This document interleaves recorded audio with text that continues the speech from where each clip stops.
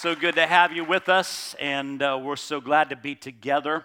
You know, isn't it amazing when we come and we talk about giving today, because that's what I want to talk about in our giving of our whole life, and specifically talk about the giving of our tangible tithe and offering today.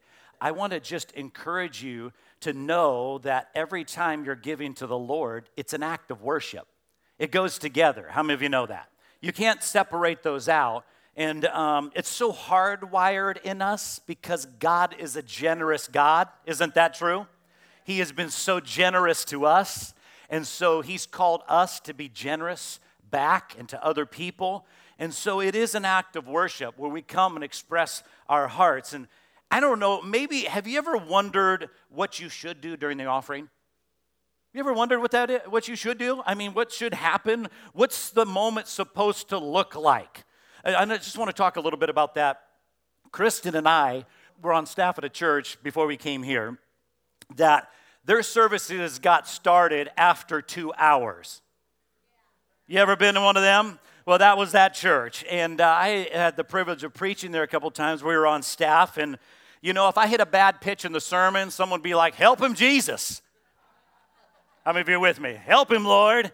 And, you know, sometimes I get like 20 minutes into preaching, and I thought it was time to quit, and all they would do is just encourage me to keep preaching. I don't know if you've ever been in a service like that, and they couldn't even imagine somebody stopping preaching, you know, after 30 minutes. They just want it, and they just keep encouraging it to come out of you, and so you can't help it but preach. And so, but the best part of the service was actually the offering. It really was. If I look back, I see that there was a constant expression of praise and thanksgiving to the Lord. There was a constant overflow. There was constant feedback and connection and joy because it came from a sense of gratitude in their hearts. You know, and I watched moments over the years that we were there and served there of people holding up their offering envelope and just waving it to the Lord like, "Thank you, God," with a heart of gratitude. Or people that would come and bring their offering and just lay it on the altar because they just felt like, "Hey, God, this is expression of my worship to you, and I'm going to give this back to you." And it was amazing as I stood there and all. People would sometimes dance down the aisle because they were so excited to give to the Lord. Could you imagine that? There was this amazing attitude of worship. So here's the dynamic. The offering, instead of being a moment when they were kind of, you know, like on autopilot or bored or thinking about something else, was actually a time of defiant joy in their life and in their heart. Defiant joy against saying, "Oh, wow, well, this world got the best of me," or "I owe this," or whatever it may be, or "the enemy has tried this," but that's not true. I am going to give because God gave his best to me, and I'm going to help someone out. I am going to be a giver and not a taker, and it was a powerful, electric moment for sure. And so they were offering themselves to God out of the very worship of their hearts. So today, I want to talk to you about being right on the money. Being right on the money. How many of you know that money talks, doesn't it? You might be like the person who said money talks, but all mine ever says is goodbye. How about you on that? So I want to point out some scripture verses from Corinthians today. If you'll go there, 2 Corinthians chapter 8 and verse 7, Paul is writing to the church in Corinth. And he says this, 8 verse 7.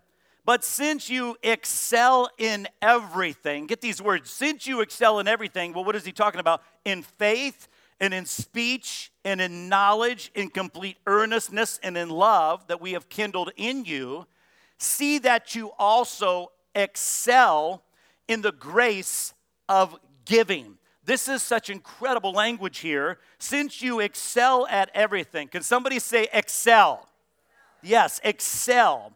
And if you know anything about this letter that Paul wrote to this church in Corinth, it was a place where people were really into how gifted they were. That they would be boastful and competitive about it. I thought about what an apt expression for us in Virginia, not too far from D.C., where we get all pumped up about what we know in what we do and how much we achieve, wow, the pressure to excel around here. Really, isn't that true? So the words come to us, since you excel in all these things, he's saying, you excel in all these things, see that you excel in the grace of giving. There are a couple words that describe giving, but the one that he points out here is this word excel. That is a real stretching word, isn't it? Because if you look at excel, you excel at it. You don't just do it. Pay attention to it. Study it. Practice it. Practice it. How many of you know you can't be good at something if you don't practice it? Hello, church? You can't be good at something if you don't practice it. That is so true. So how are we to excel in life if we're not practicing what God's told us to practice, right? So aim at generosity, excel. Where do we get? We come excellence, excel. Be excellent in giving. Be brilliant. That's the word. Be brilliant in giving to the Lord. Be brilliant at it. We want to be brilliant at so many other things, but God says, I want you to be brilliant at your giving to me.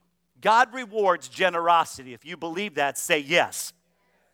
A study has shown that generosity fights against isolation, depression, discouragement, living longer, and living better, and you are more fulfilled if you live a generous life. It's powerful.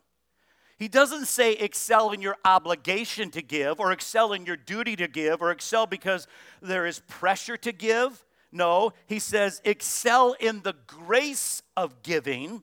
Don't be a gritted teeth giver. You ever seen people that are gritted? Their teeth are gritted and they're not happy about giving. Don't do it with clenched fists. Don't ask, how much do I have to? But dance your way to it and excel your way into it. I'm going to need your help this morning. Can I hear an amen? Okay? Because every time somebody talks about giving, people go quiet and people, all they're looking for is money. That's old language. You need to get that out because we're talking about God's word today that tells us to excel in the grace of giving. That's God's word, not mine. I'm just the messenger today, okay? We have to dance our way to it. So I'm going to give you 5 things today how we as a church can excel in the grace of giving. Here are a few observations. Are you ready? Are you ready? Number 1, people who excel in the grace of giving learn to live gratefully within the means of God's provision for their lives. Let me say that again. People who excel in the grace of giving learn to live gratefully within the means of God's provision for their lives. Now, we saw this from Paul in Philippians 4, 12 and 13. He says, I've learned a secret. How many of you want to learn a secret today? How many want to know that? I've learned a secret of being content. Well, what's the secret? I've learned the secret, he said, of being content in any and every situation, whether well-fed or hungry, whether living in plenty or in want. I can do all this through him who gives me strength. Paul actually instructs people about how they ought to set aside money. I'm going to step on some toes because there's American mindset going on in the room. I'm going to step on some toes today, but that's okay because I'm bringing out God's word. Because people only think their savings is for the end of their life, and I'm going to hoard it and I'm going to keep it away. But that's not true. When you look at Scripture, 100%, yes, we should save for our future. I'm not going to be naive or stupid on that. But what he actually says is that you should save so that you're able to give. So there actually ought to be margin between what resources have come my way and what I actually spend in my lifestyle, right? So the key is where there is margin plus contentment equals financial peace. Are you with me? That's what people are dying for in the world we live in and what people in this room want. At the root of debt is wanting more than God's provision for my life. Wanting more than what has come my way. And so what I'm going to do is find an alternative way of forcing it into being. That's what debt does, and that's where debt comes in. At the root of debt, very often, it is us saying, hey, God, I think that you messed up on the provision level for my life. You don't see me. I think it needs to be way up here, God, way, way up here. What would make me happy? More lifestyle, more possessions, more affluence. So I'm going to find a way, God, of doing that. God, I think you got your wires crossed on me on this one. I don't trust the level of provision coming into my life that you're sending me really is the right one. So I'm going to go into debt to create a new provision in my life. Now, isn't that true? See, USA Today had an article about this. Credit card companies send out 4 billion solicitations every year. That's the equivalent of 16 letters to every man, woman, and child in the United States of America. If you breathe, you got one of these. Matter of fact, your dog might even got one, right? So it's amazing. You hear from your credit card companies more than you hear from some of your relatives. Wow, isn't that true, right? It's a primary reason that keeps people from excelling at the grace of giving. Debt makes people live with a constant sense of financial pressure, and I will tell you what that is. It is bondage. It is bondage. Proverbs 22:7 tells us this. The rich rule over the poor, and the borrower is what? Slave to the lender. That's God's word. That's wisdom literature. That is what he's saying, that the borrower is slave to the lender. It's a form of slavery. I can't tell you how many stories I've heard from people who get in over their heads financially, and what comes next is shame. P.T. Barnum said, money is a terrible master, but an excellent servant if you make it work for you. So true. There's so much pressure of finances in the day we live and in this area that we are in. Housing, the cost of living, incomes not seeming to keep up in this area with the cost of living. And what I want you to know today is there's no shame and guilt in what I'm preaching about, because at the cross, Jesus came to take the shame and the guilt upon himself. But let me tell you something. When it comes with a definitive decision to break the bondage of debt, that when you do that, you will find newfound freedom more than you ever have in your life. Like, I am done with debt, and I'm not going to allow this to be a bondage in my life one more moment. I'm going to take steps to do that. So if you want to excel in the grace of giving, you're going to have to do that. Number 2, people who excel in the grace of giving view their present resources from an eternal perspective. How many of you know the present world we live in is going fast? Really, it is. It's going fast. Your life and my life are going very fast. And Jesus says in Matthew chapter 6, 19 through 21, do not store up for yourselves treasures on earth where moth and rust destroy and where thieves break in and steal, but store up for yourselves treasures in where? Heaven, where moth and rust do not destroy, where thieves do not break in and steal. What he's saying? He's saying that is the place where it's not vulnerable to corruption and decay, and it's going to last. For where your treasure is, there your heart will be also, right? If I invest in other areas, my heart is there. Temporary stuff is moth food, right? People who excel in giving understand there are 2 good categories when it comes to treasure: temporary and eternal. Most of the things that we get our heart wrapped around are temporary, aren't they? Like our homes and our cars and the things we own and the things we go purchase. Our heart many times get wrapped around those things. And so what is in the eternal category? It's God, just God, and the people whom God loves. That's eternal. And are we investing a great deal more of our life and of our time into God and into the people that God loves more than anything else? Because those are the only 2 things that are absolutely eternal. Right? Dallas Willard said this: you are an unceasing spiritual being with an eternal destiny in God's great universe. That is so true. So what I'm saying today, for crying out loud, would you start investing in what is eternal? Are you with me? Would you start investing in the things that really matter? Really matter?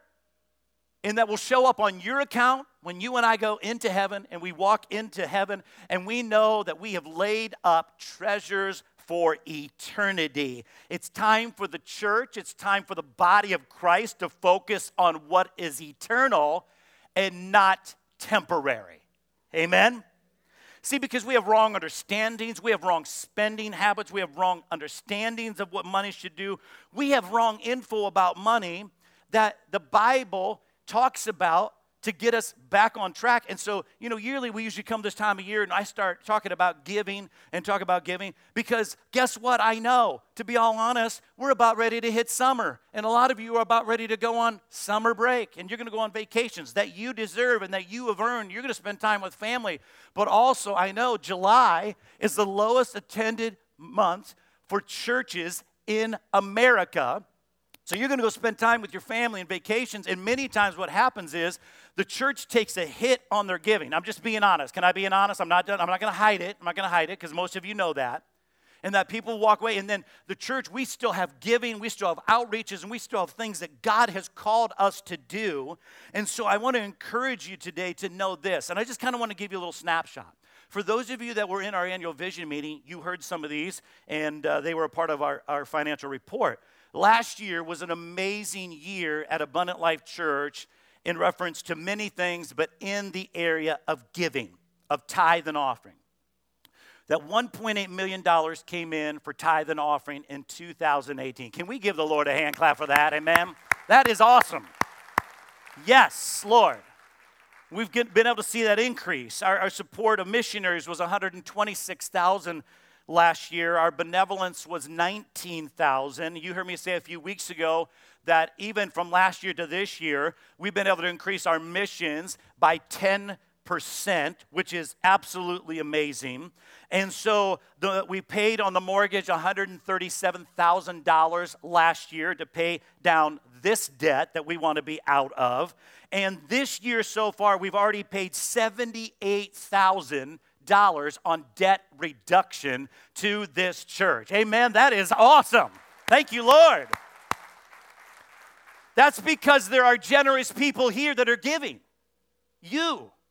That you have come and said, hey, I'm going to do this. And one of the things that is wonderful that as our board guides and directs this church and does such a diligent job of doing that is, as you heard, that we have a yearly external audit that takes place with a firm in Winchester, and that they look over our books, and we are in good standing there to know that your money is held financially accountable, and we are being stewards of what God has called us to steward well. Amen? Because why? It's eternal. Number 3, people who excel in the grace of giving choose their financial goals carefully. Carefully. So have any of your children thrown a temper tantrum when they didn't want to share something? Yeah. Yes. I remember the first time one of my kids did that, I thought, where did this come from? Where did this come? Who passed this mutant gene onto my child? Right? I tried to think, which of Kristen's relatives did they get this from? And then I could only look to myself and said, well, that's me, right? So here's the interesting thing about kids. No kid ever had to be taught the word mine. You ever notice that? No 2-year-old ever looked at their parent and said, now, what's this concept of personal ownership again? How do I grab? Right? How do I take? No. That's inside. We have to learn yours. We have to learn ours. In God's word, we learn that, and we learn generosity. Here's what I found. People who excel in the grace of giving, and so many of you do, and it's amazing to hear the stories. There are amazing stories in this church of people who are excelling in the grace of giving, people who excel. And what happens is people that are excelling get really clear and really intentional about giving. That they're not going to allow fuzzy to get in the way of what their goals are and where they are headed in their finances. Many people, though, are in a fog. How much did you give last year? I don't know. How much you want to give this year? I don't know. How much will you save? I have no idea. How much will you spend? I don't know. I don't know. I don't know. It's fuzzy. But people who excel in the grace of giving give because they've decided to give. They've decided to give in their heart what they will give. What should the spirit in the room be when we bring God 10% of our income in our offerings? What should that moment look like? Well, Paul says, 2 Corinthians 9 and verse 7. He says, each of you should give what you have what? Wait a minute. Each of you should give what you what? Decided. That's a decision. How many of your decisions are definitive decisions? They are a decision definitively. That's not foggy. That's not fuzzy. That is, okay, I will decide in my heart to give, not reluctantly or under compulsion, for God loves what kind of giver? Cheerful. God loves a happy, hilarious, joyful giver. And when people have that understanding, they are freed up from worry, and they are filled up with God's love, and they trust God, and they live with joy, and they laugh and say, I am one of the strong ones, I'm one of the givers, and I'm not going to be one of the takers any longer.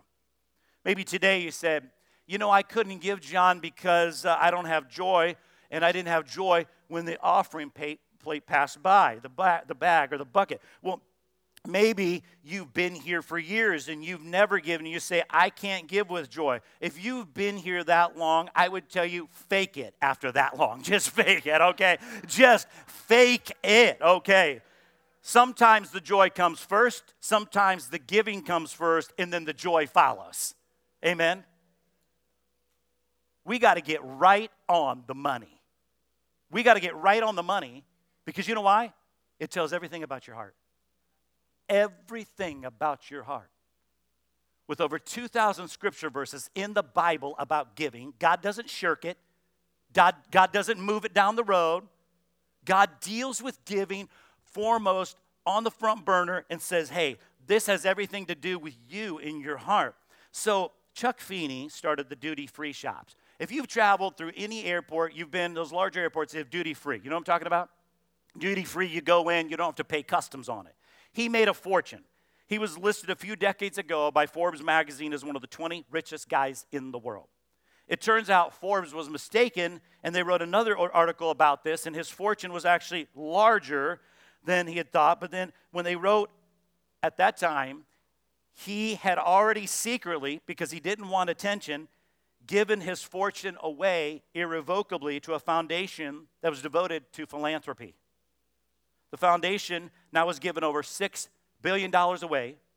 It has about $1.6 billion more to go, and it will be the largest foundation ever to give itself out of existence when that happens in a couple of years. The more recent Forbes article about him was called The Billionaire Who's Trying to Go Broke. Billions and billions of dollars. He estimates today he's worth altogether about $2 million now. He wears a $15 watch and uses a plastic bag for a briefcase. He says this is his ultimate goal. I want the last check I write to bounce. Wow. Some of you are thinking, hey, I'm bouncing checks right now and I'm not even dead yet.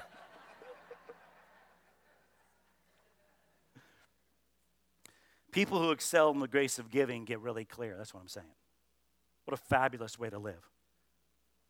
They get really clear on how they're going to give, what their goals are.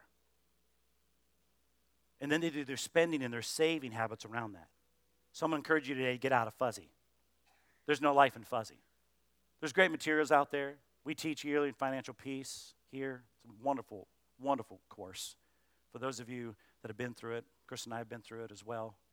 How to Master Your Money by Ron Blue. If some of you want an in-depth book on how to go in and it really deals with the heart of giving and saving and investments and things like that. That's a great book as well. How to Master Your Money by Ron Blue. That one's been out there. Over 800,000 copies sold of that book. But that's why we're talking about getting right on the money. Then when you give, you celebrate it. You celebrate it. 4, people who excel in the grace of giving associate generosity with joy. It actually makes them happy when they give. And so 2 Corinthians 8, 1 and 2, Paul says, we want you to know about the grace that God has given the Macedonian church. It's in the midst of a very severe trial. Now, they had a severe trial. It wasn't little. Their overflowing joy and their extreme poverty welled up in rich generosity.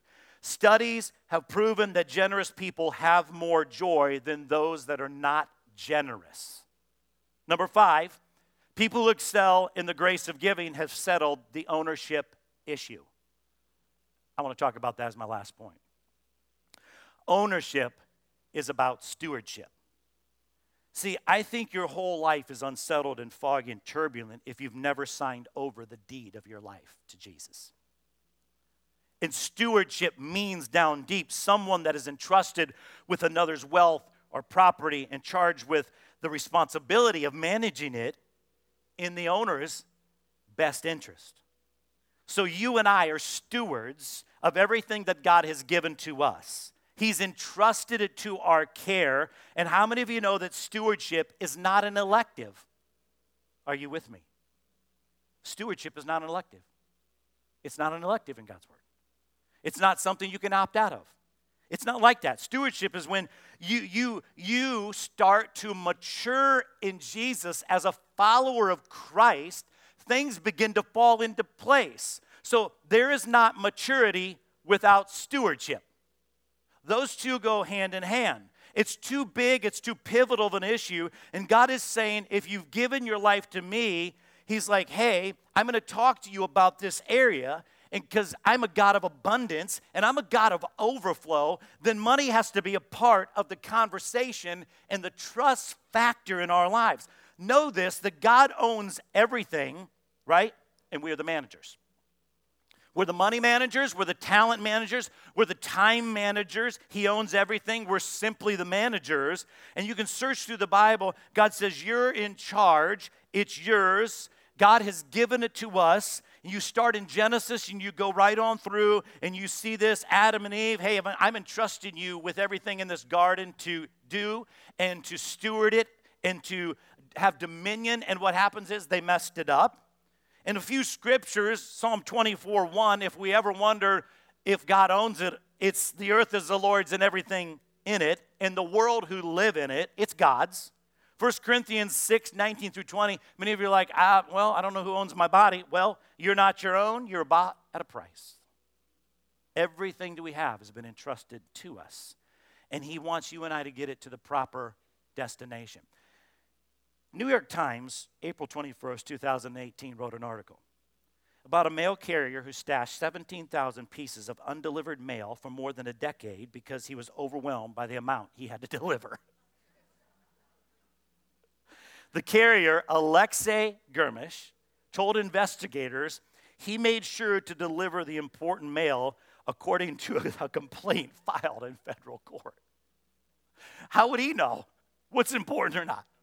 But I deliver the important ones, you know what I'm saying? I deliver that one. Yeah, right. Okay.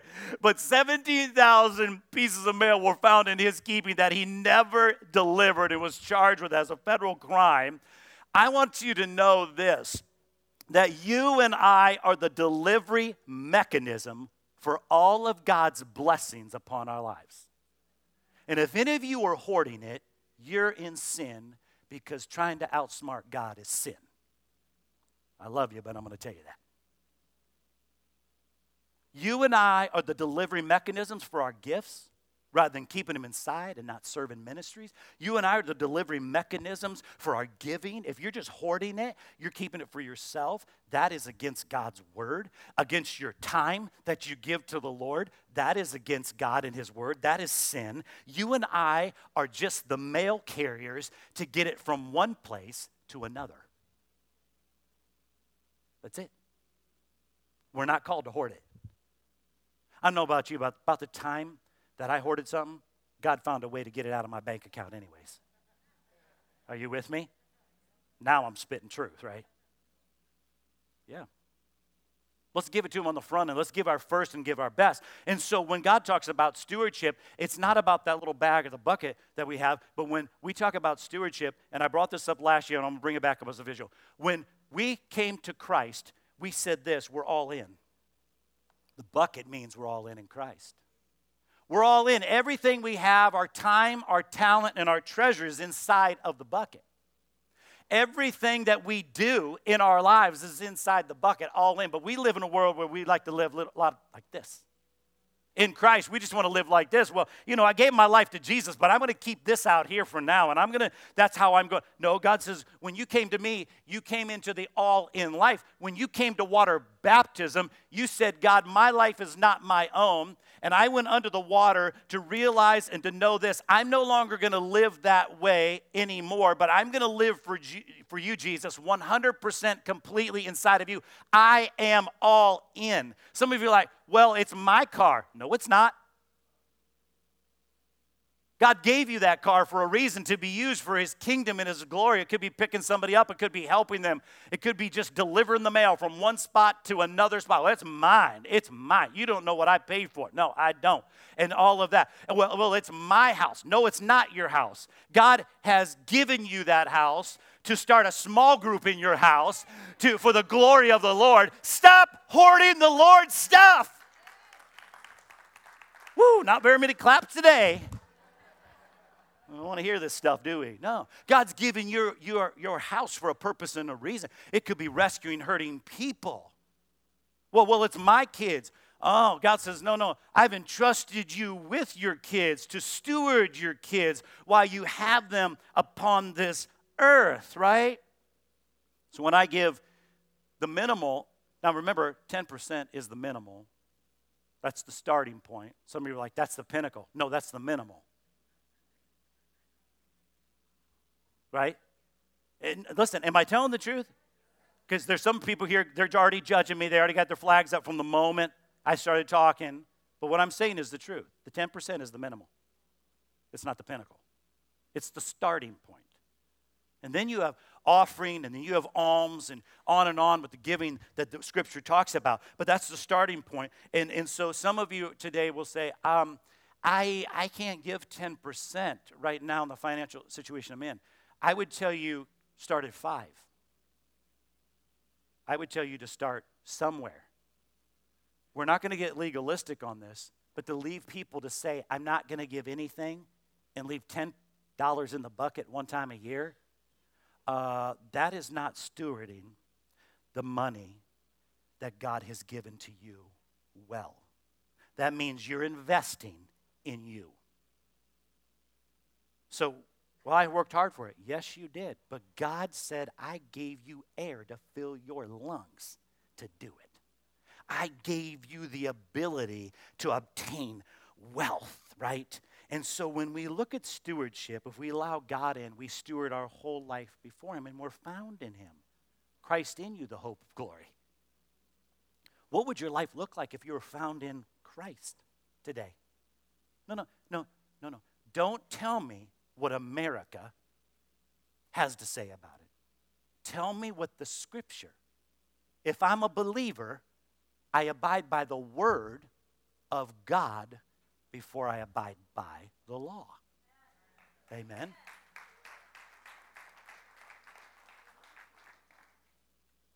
This is the point Jesus is making. You ever notice how some people live?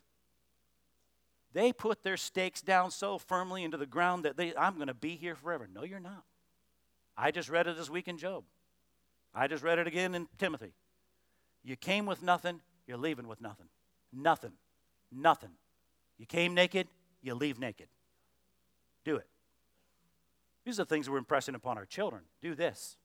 Are you giving to the Lord? We do ask our kids that. They do live under our home. Don't be afraid to ask your kids, hey, you're working a job? You should want to give. We should want to give because we love the Lord. Right? Not under obligation. I just want to give because, God, I love you. I love you. I love you. So I will give because that's what you've asked of me. 10%.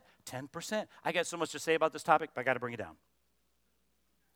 I believe the number one blessing on this church is because of our generosity towards missions. I'm going to say it because we believe as the board that that is so true. The blessings that God has given to us is because we're giving to worldwide missions, because we have a world that is lost without Jesus. I believe that. So it really is settling the ownership issue. So let's do that, and let's realize that this and what we do of our time, our talent, our treasure is eternal, and moth and rust can never destroy it. Let's pray.